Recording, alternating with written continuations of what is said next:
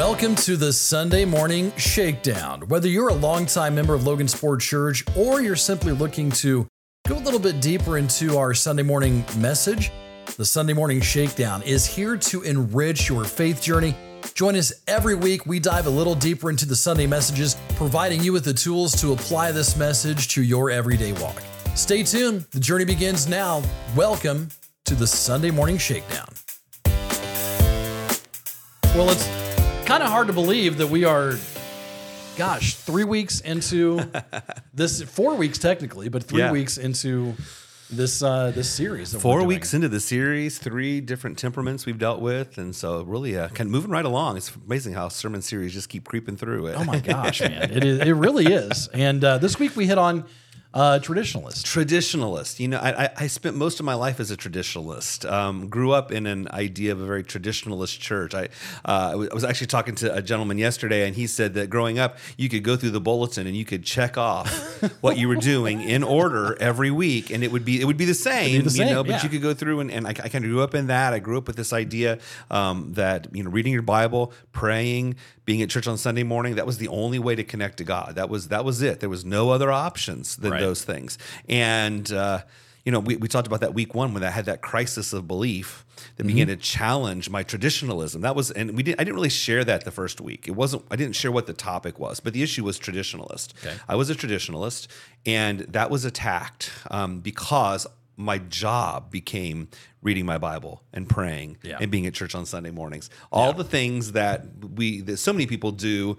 They come to church, they hear the Bible read, they pray with their church, they give to their church. All of a sudden, those things became my job, and it attacked this sense of how do I connect with God in it. So traditionalism, I was steeped in it from birth. And my dad, great traditionalist, loved the Lord. But for him, if you weren't at church on Sunday morning, you weren't reading your Bible, you weren't praying, you weren't connecting to God. And that was just the way I grew up. That was the sense of who I was. So what did you grow up? What church? I grew up Methodist, United Methodist Church up in Athens, Indiana, and went from there to Mexico Church of the Brethren. Okay. But the United Methodist Church was very much, we do the same thing every week. My mom was a song leader. She led the music every week, pull out the hymnals. We had a guy that would get up and do announcements every Sunday, responsive readings. We had, Old Testament reading, New Testament reading, gospel reading. Yes. Every Sunday, those things would happen. And I knew what to expect. I knew what was next. So I grew up Lutheran. Okay. So same thing, very traditional, very, same thing every single week. In fact, when it came through my family. I have a very strong German family background, and they were German Lutherans. They came over here from Germany, and that's what they did. And we went to church because that's what you were supposed to do. And in fact, when the church that we went to merged with another Lutheran church, they did not have a pipe organ like the other church. My aunt wouldn't stand for that. So she wrote him a check to have a pipe organ installed at the new church, because you can't have church without a pipe organ. That's the tradition. Have to have a pipe organ. Yes. Now we take our keyboard and we hit one little button, and it sounds like one. I mean, we had an organ this week. It was great. Yeah. And that so many people were raised in that kind of an environment. And if we have to be honest, we probably could say that church has been designed around traditionalists. And I don't want anybody to think in a negative way that I'm speaking down to the idea of a traditionalist. I'm not. It's just interesting that everything was really designed around traditionalists and what their likes are, not around naturalists, not around sensates. Church was built for traditionalists. So that kind of goes into one of the first things I wanted to ask you today.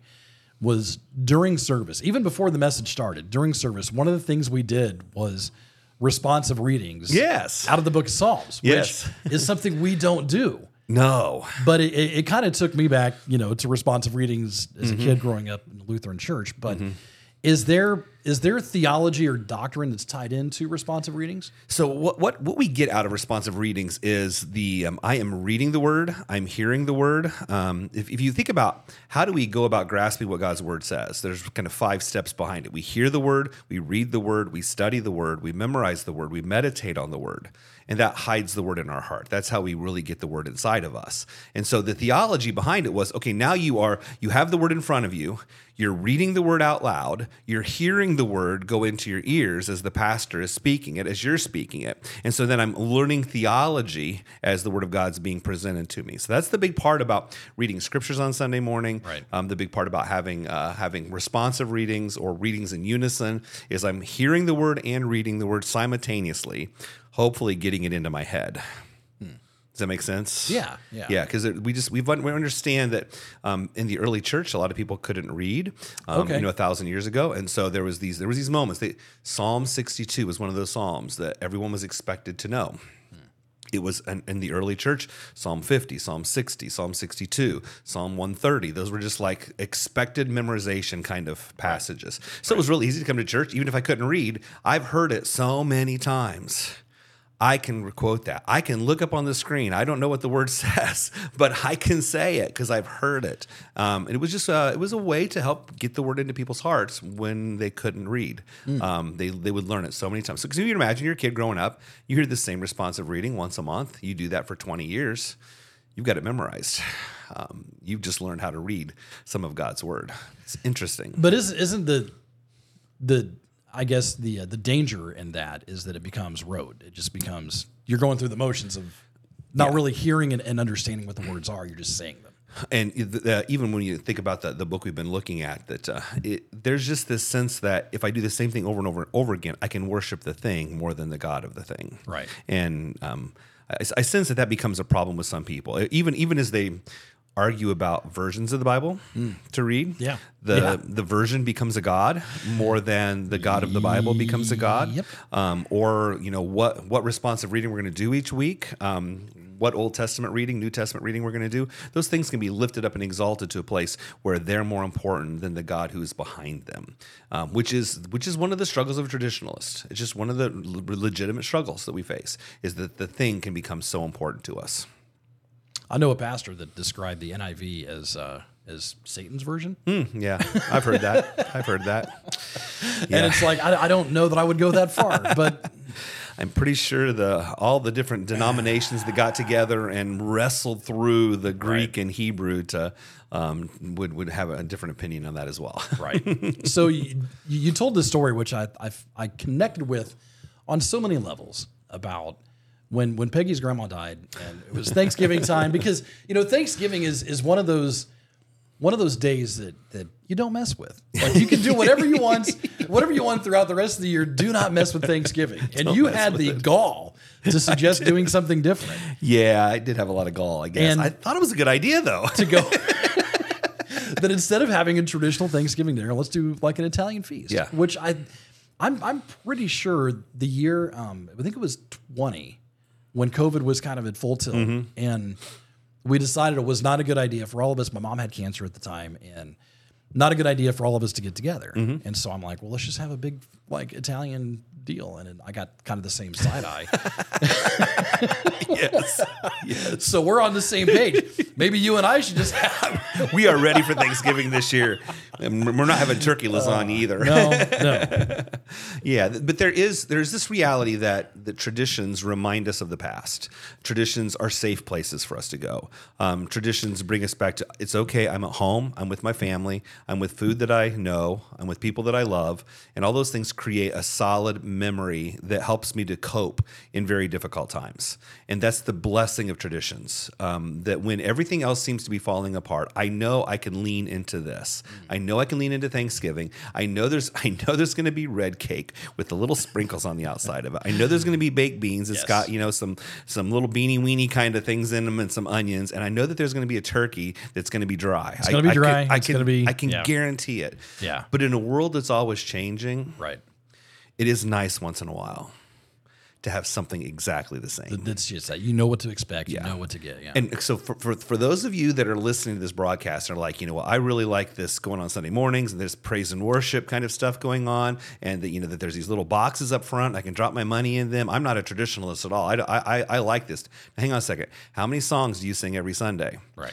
3 or 4. 3 or 4. And there's always a little box, and you always put your money in it. And this pastor always gets up and preaches. We have created a tradition in those things. Just because we're not having responsive readings doesn't mean it's not a tradition. Yes. And I think that's something that some people have not caught. We are developing new traditions. Well, it's funny because my wife and I talked about that afterwards when we were discussing the message, and that, there are churches, there are certain churches that they don't change. They're the same now as they were, 50, 70, 100 years ago. And then you have churches that they change every week. Right. But in that, it's a tradition then for for them to change everything. It is every week, and they're doing the same thing, just a different angle. Yeah, and I think the great thing about thinking about maybe doing things in a different way is, okay, how can I have a tradition that now connects to the senses?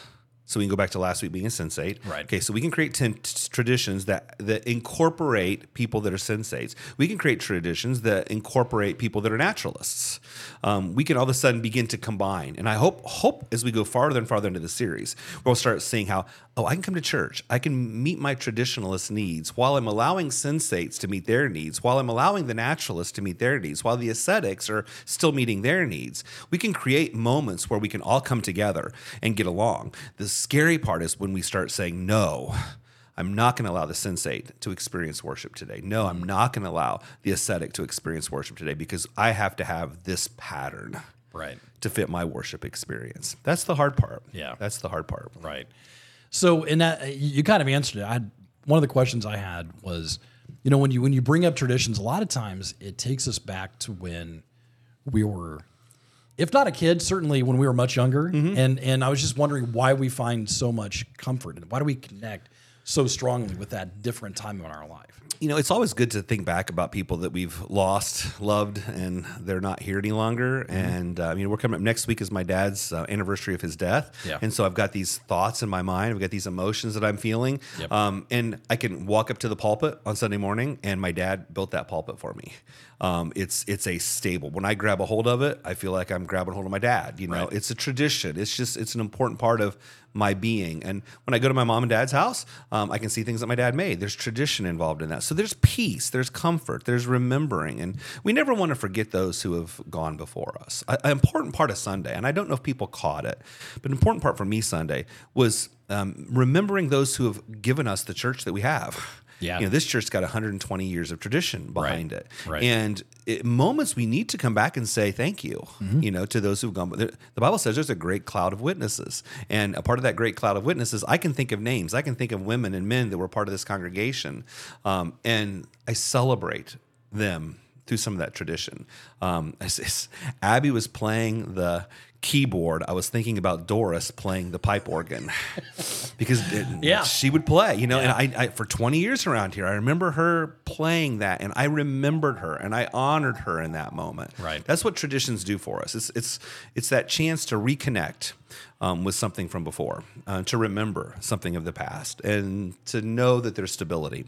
Yeah, it's interesting because when she was playing, I thought of my Aunt Oni, who, would sit and listen to the prelude and the postlude when church was over and before it began. And that was her favorite part, I think, was to hear that music, and that's why she was so passionate to get a pipe organ in the new church that they merged with. But yeah, I thought of her too. So what happens though if those memories are not good memories? That was my next question. Okay, sorry. So yeah, no. I mean, ask the question. All right. So what happens if you think back to when you were younger or whatever, but they weren't good? They may be traumatic. And I feel like there's many people that have had negative experiences in church. I feel like there are people that have had trauma that has come out of their church life. Yes. And so those traditions then, they don't bring back good memories. They bring back memories of pain, of suffering. They bring back memories of hurt. They bring back memories of, people that have been taken advantage of. And that saddens me. That the traditions we have, while it can bring good memories to many, it can also take other people to a very dark place. Right. And we wonder why they would run then. We wonder why they would not want to be a part of a church that has these kind of traditions.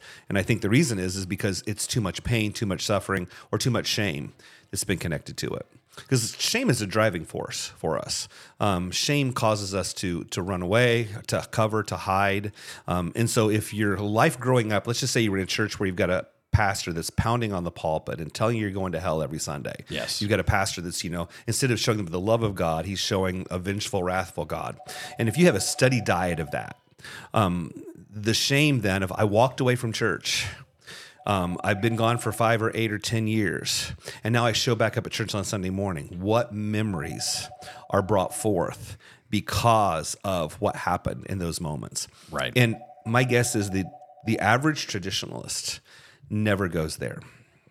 They don't come to church on Sunday morning and think about the negative things, because for them, the traditions have all been positive. It's all caused them to have good thoughts about Sunday. So they don't come into church thinking, what are we going to do today to trigger someone to remember their past, to cause someone to want to run, to cause someone to want to flee? I don't think that's a typical thought that runs across individuals' minds. But just as those good thoughts draw some people into church, negative thoughts can push people away, and it can come out of tradition. That's really interesting. I mean, you're absolutely right. I have a very good friend of mine who we've talked many times. He grew up in that kind of church where it was, hellfire and brimstone and he pounding and, you're going to burn in hell and all this, that's what he grew up with. And he wants nothing to do with it. Right. Even though we've talked, I'm like, dude, that's not how it is. Like that's right. not the God I know, and it doesn't matter. He's unwilling to take that leap because of what he grew up with. And my guess is if he went into an environment that didn't have those triggers, it would be easier then for him to be able to experience worship. But maybe even getting back into that environment is going to be a hard part, because in his mind, every church is going to have that same kind of motif going on. And creating a different motif is really important for us then. Yeah. Some way that we can connect with people in a way that doesn't trigger those negative memories of the past growing up. And then it also went to, I think, to some family members that also kind of bought into this and drilled that down. So then you have it, not just in church, but from your family as well. So all the way around. Yeah. All the way around. Yeah. It's just sad. It's just sad. It's sad that churches do so much damage, and I apologize to those people out there that have felt that pain and that hurt. And if you're listening to this podcast today, I'm sorry that happened in your life. And you need to know that there's a God who still loves you and that you're still welcome. And there's a place for you to be able to connect because he still wants to connect with you.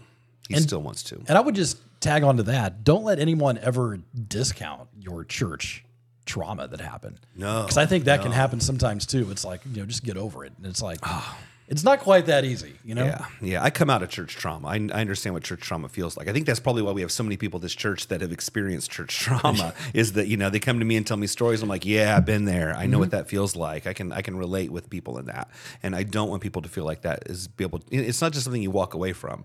When your religion, when your relationship has been called to question because of some of this struggles that people have had, it's a terrible thing and it needs to be addressed. And people can work through it, though. They can work through it. They can find healing through it. I know that I have. Praise the Lord. I found healing from that. Yeah. And then God has used it to be able to help other people. And, God will always use a hurt if we'll let him. Yep. We just have to let him. Yep. He will. Absolutely. So we then looked at Jesus, because that's what we do during our message. We look at Jesus. Good place to go. Absolutely. Great but you looked at Luke 4 and kind of broke that down that he went to the synagogue as was his custom. Yeah. So he went there on a regular basis. And I never thought of this.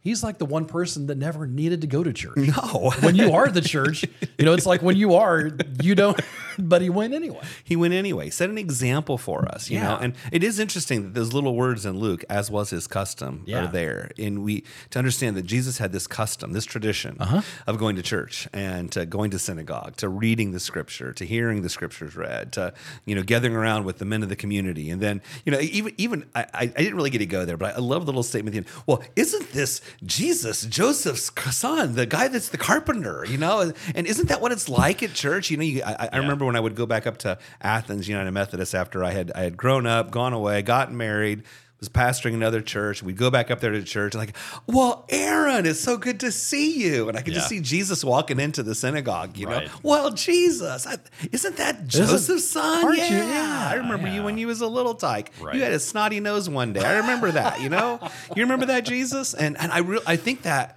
says what church is like, though, for some people. They've been there, they remember those things, and it's good. Yeah.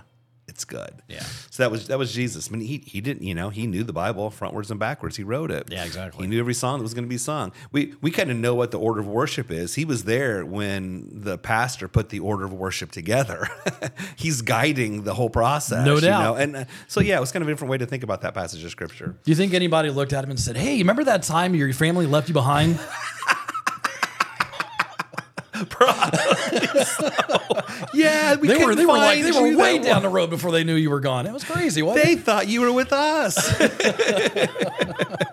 What kind of mom and dad would do that? Yeah. No, then you. I want you to explain, and because you kind of glossed over this, but I want you to take time now.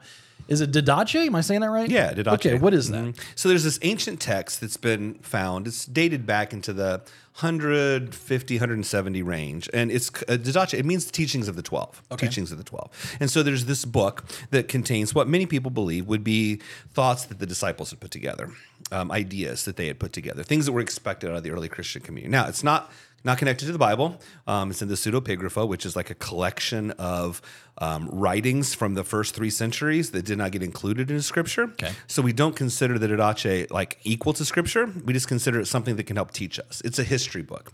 Like the Mishnah would be like the teaching book for the Jewish people, Okay. kind of a companion piece to go along with their Old Testament. Right. So we would could say the same thing with the Didache. Okay. Is this companion piece that we could use if we wanted to. Kind of like this podcast. Yeah, it's just kind of an addition kind of thing, to help us. And one of the pieces that they talk about in this Didache is that the disciples expected Christians to pray 3 times a day, that they would have 3 set prayer times.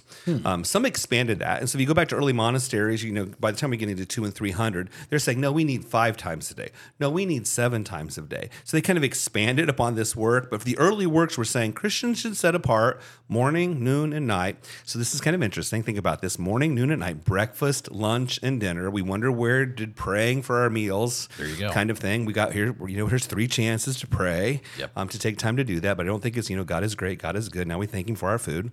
But the Jewish people did have set prayers that they would pray at their meals. Yeah. The early church says, let's take time and connect with God through prayer. And the Didache was a piece that would say the early disciples would say at least 3 times a day. At least 3 times Interesting. a day. Yeah. Interesting. Great ancient work. You can find it online all over the place. It's just a good little piece. But one of those prayers was the Acts prayer, which adoration, confession, thanksgiving, supplication. Which that kind of gained some traction again a couple of years ago, right? Mm-hmm. Yes, People it did. Really kind of revisiting that Acts prayer thing. If you look at it, it's not going to spell it out in those words in the Didache. It's just going to kind of give you this kind of categories of how we go about praying. Give God glory. Don't just go asking. Give God thanksgiving. Don't just go begging. There's just this sense that we need to be about relationship. And so I was hoping to teach people Sunday that there is a little pattern that we can use in our prayer lives. As we follow a pattern that says, I adore God first. I confess my sins to him. I thank him for the things he's done. By the time I get to supplication, I'm usually getting tired of praying. I mean, just seriously, if you've spent some real time doing those other things, by the time that you're asking God for stuff comes around, it's like it just doesn't seem quite as important as it did before. Yeah. It's not quite as centrally focused. That's why that's an important pattern to follow. That's interesting. And I also thought it was interesting that we did the Lord's Prayer, but it was the old school version. I caught that. I thought that was interesting. Yeah, debts and debtors. Yeah. I actually was trying to figure out which one to use. I'm like, well, if we got any Methodists here, we're going to have, the trespasses and trespass against, and then the brethren tended to be the debts and debtors, and now we've got sins and those who sins against us, and then we've got some of the Catholics in our midst that would ditch the last little piece. Yes, it got added later, and so it was just interesting to think traditionally how even traditions have changes. All those changes. This has been made. Yeah, but then I just thought it was interesting that on this day of tradition that you went kind of old school with that. Old school. I thought that was interesting. I tried to go old school. Which version did you get that from? Online version. Okay, gotcha. So I actually got online and I looked, and there was a website where it had a bunch of different versions through the centuries. Okay. There's actually more than the 4. There's been a number of changes through the years, and this is the one I remembered as a kid. Cut paste. That's how it got on there. Gotcha. Because it wasn't quite the New King James version. It wasn't quite that. Wasn't quite the these and thouish. Right. It was. It had hints of that, but didn't quite go more into it. Not quite that old school. Yeah. Back to Aaron's old school days. Exactly. So, I mean, as we kind of get wrapping up here, you mentioned this before, what the struggles of a traditionalist are like. And the thing about this book is that the traditionalists, like you said, they get rebuked more in this book than any other temperament. Yeah, it's one thing I noticed that Gary Thomas did. It just kind of surprised me. There's a huge section that and I was hoping so much Sunday that people didn't feel like I was rebuking them. I mean, I know that I understand that word. Yeah. I think it's awareness. I need to be aware as a sensate that I don't fall in love with senses that don't connect with God. And as a traditionalist, I need to make sure that I'm aware that I don't fall in love with a tradition that no longer connects me to God. And I've heard, you hear jokes, you hear stories about Jesus showed up at this church on Sunday morning and wasn't welcome there. And I'm afraid that sometimes in traditionalism that could happen, that we so got caught up and I loved the traditions of today. I loved the things that we did today, but I really never loved Jesus in the moments that today experienced. And I think Gary Thomas pointed out for me in a way that I never really had completely understood before. Sometimes I just would rebel against the idea of traditionalism because of the experiences I had had in my life with traditionalism. Right. This really helped me to understand what the struggle was. How that struggle, how deep that struggle is. And it's hard. It's hard when you don't like change to make changes. One of the things that I think is important for all of us just to consider today is that if you are a traditionalist, there are so many things that you can do traditionally that it's not like Sunday morning is your only chance to connect with this. If you're a traditionalist, you should be reading your Bible morning and night. If you're a traditionalist, you should have a good devotion that you're doing. You should have a good prayer closet you're going to. There's so many areas of your tradition that you can constantly practice day in, day out. That doesn't mean I also have to have Sunday morning totally to myself as well. And I think Gary did a great job of just saying, okay, let's just open our mind a little bit to understand the struggle that we have. And when we understand the struggle, maybe it'll help us to respond in a little different way. That's interesting. That is because, I'm just looking at some of these notes I took, like deifying the object over the intent. So deify means to worship the object over what it represents. Yeah, deify, make the object deity, make the object God. Yeah. I don't even remember if I told the story or not about this. There was it was in the book. It was such a great story that this pastor, he gets up on Sunday morning. It's his first Sunday at church. Remind me if I told this or not. He's first Sunday at church, and he gets up. Great message. Have communion. He's going to close. He bows his head. He says prayer. He has been moved by this day, and he opens his eyes as he looks up to close, and he notices that the whole church is standing together holding hands. And he notices that the lady's heading to the organ, and the head deacon is walking up towards the pulpit. And he's like, what's going on? And the head deacon pushes the pastor out of the way, and he begins to sing a song, "Blessed be the tie that binds our hearts in Christian love." Sure. And then after church was over with, they tell the pastor, well, we've sang that song every Sunday as long as we can remember to close the service. Isn't it interesting that they push the pastor out of the way? Pushed him out of the way. So they can live their tradition. Right. How does the new person that's not the pastor fit into that tradition when nobody else knew besides those who go there was going to happen? And I thought, whoa, that's, I can just see somebody, Jesus, let me push you out of the way. Yeah. So we can live out what we've always done. So there can be, a lot of comfort, a lot of power, a lot of good in tradition. Yes. But it can be a slippery slope as well. It can be. Just like every other of these are going to be. We talked about some dealing with naturalists. We talked about some with sensates. Next week we're going to have some big ones as we look at what it means to be an ascetic. And I want to be alone. I want to be dark. I don't want to experience my senses. I want to give up. And how does that begin to affect our going out into the world? How many monks never leave the monastery? Right. And now when you say give up, you mean give up? Give up your money, give up your time, give up your nice house. Okay. One of the things that is just crazy about next week's message is that these monks going to a monastery live in a cell. It's called a cell. Okay. That's their room, is a cell. Is a cell. How many people want to live in a cell? Well, monks want to live in a cell. Not in prison, you know. Right. You know, but yet they love it. They love their ascetic lifestyle. Right. But again, if you can love the lifestyle, you might not love the God of the lifestyle. Gotcha. So every one of these we're going to come back to. So if you're a traditionalist, please know I'm not hammering on you today. I love you. I appreciate your love for God and the way you find God. I just want to make sure you're still finding God in that place, because there's nothing more dangerous than missing God in the middle of his traditions. Sounds good. All right, pray us out. Hey, Father God, thank you so much just for loving us. And thank you, Lord, for the traditions that we grew up with, those of us who grew up in church, who grew up in families that have family traditions. Thank you, Lord, for all of those that have caused us to remember you. And Lord, I want to pray especially today for those who've been hurt by the traditions of the church. And I just ask, Lord, that you will comfort them and help them to know that there is a place where they can connect with you that doesn't feel or act like the church that they remember as a child.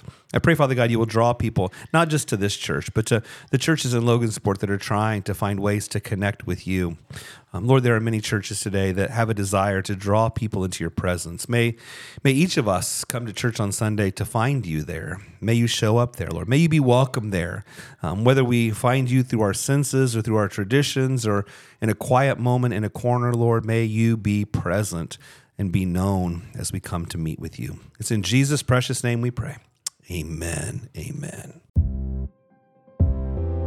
This has been the Sunday Morning Shakedown. We'll catch you again next week. As always, visit logansportchurch.org/podcast for more.